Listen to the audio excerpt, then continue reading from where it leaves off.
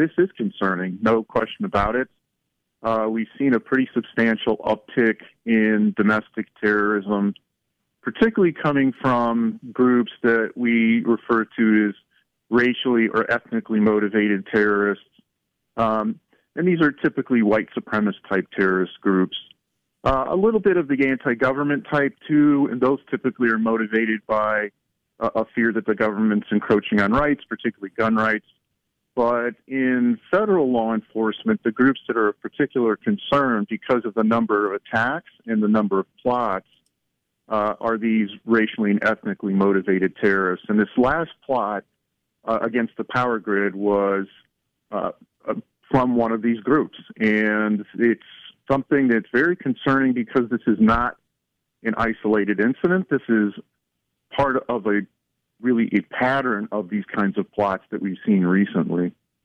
Carl, when we talk about these groups as well, and I'll let you expand here because you've talked about this in the past, because everyone will say, we don't have to worry about that here. But everything that I'm reading, these groups are all over the United States. Yeah, they are here. I mean, we've had people who've been arrested in Ohio. I can tell you that the FBI in Cleveland, the field office there, and the adjunct office in Akron is busy working on domestic terrorism cases. I just had a discussion with some FBI agents just recently about this. So this is an ongoing problem. It's taken very seriously. There have been people here in Ohio who've been both involved in plots, who've been involved in attacks, but also involved in recruiting and organizing. One of the lead neo-Nazis for quite a while was based in Parma, and he was considered, probably one of the top 5 recruiters and organizers of the white supremacist movement. So, yeah, this is a local issue. This isn't some faraway thing that is coming from some other state. This is something that Ohio's dealing with as well. Carl, when you talk about the different variables of these domestic terror groups, from the political standpoint to the guns rights to anti-government, are they all intertwined to a degree? And if so, that could be a large amount of people. Yeah, so there is some overlap with some of them, definitely. And this is one of the things that makes it a bit difficult sometimes to get a really good sense of what's motivating these people, because they have multiple grievances. There's multiple things that have made them angry and are motivating them to do what they want to do. And this is not like an organized group like, say, Al-Qaeda or ISIS. These are people who are really typically self-starters. They're not organized in cells, so to speak, groups of people who are plotting together. Sometimes they are, but more often than not, they're not plotting together. And they are connected on the Internet. They engage in online chatter with each other. They motivate each other that way. They learn from each other that way in terms of how to execute an attack or build a weapon or that kind of thing, or purchase a weapon.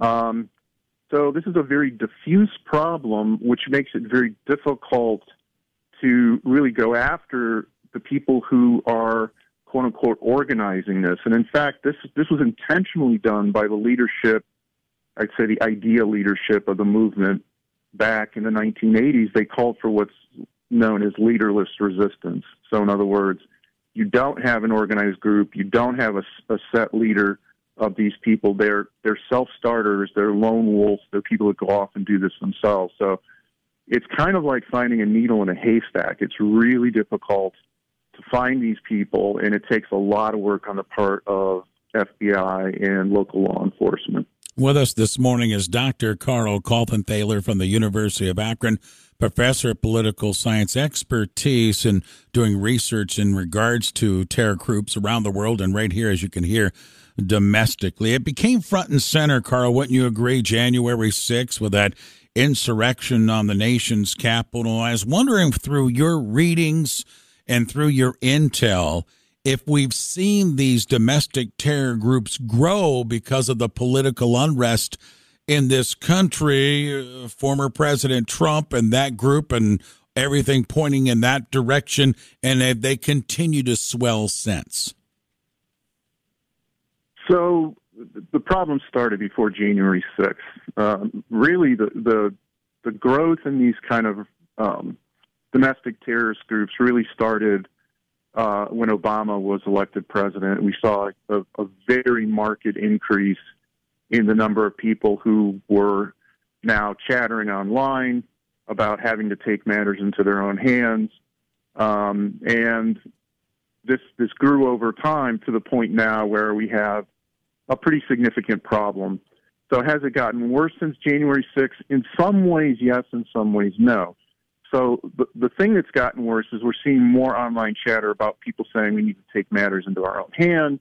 We're having to, engage the government in violence or engage these non-governmental targets in violence because they're trying to destroy us. So there's very much of this victimhood mentality that drives a lot of this, that they're after us. So there's more of the chatter. There's more people who are talking about this. The plotting has grown to an extent, but one of the things that has kind of countered this is the FBI has really taken this very seriously and is investigating people who are making threats online. So it's one thing to say, I don't like the government. That's protected speech. It's another thing to say, I want to go blow up the federal building in Cleveland, Ohio, and that will probably get you on the FBI's radar screen. And so the FBI has been forward-leaning in trying to take care of some of these threats, and that means that they investigate the threats, and if someone's broken the law, then that person then gets prosecuted. So there's a lot of efforts underway to take care of this threat because it's taken very seriously. Some of these plots have been really large in scope and would lead to a lot of death and destruction.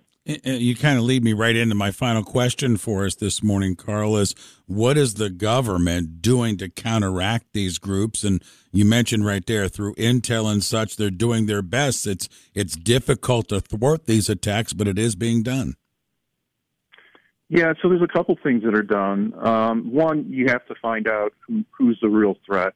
And that's extremely time-consuming because there's a lot of people who just mouth off online. They talk a big talk, but they really don't have any real intention of going out there and committing some kind of violent act or other crime. But all the people that look threatening have to be investigated. So this is a real problem. There's only so many FBI agents. There's so many local law enforcement officers, and they have to check each one of these leads out. Having said that, if somebody really does seem to be moving towards executing a violent plot, then the FBI or local law enforcement will try to find out as much as possible and thwart that attack. But you got to keep in mind, this all has to be done within the confines of the law. So you have to develop a body of evidence to be able to prosecute this person so that they're off the street or they're no longer involved in this kind of violent activity. So it means using confidential informants. It means if the threat is perceived great enough, it might mean capturing information from their communications, that kind of thing. But a lot of these people, they're not very careful. They mouth off because they want people to pay attention to them, and so they oftentimes kind of sink their own ship by being really vocal online, really vocal in telling people like, I'm going to do this. I'm going to attack the power grid, for example. And then that makes it a little bit easier for law enforcement to track down these people.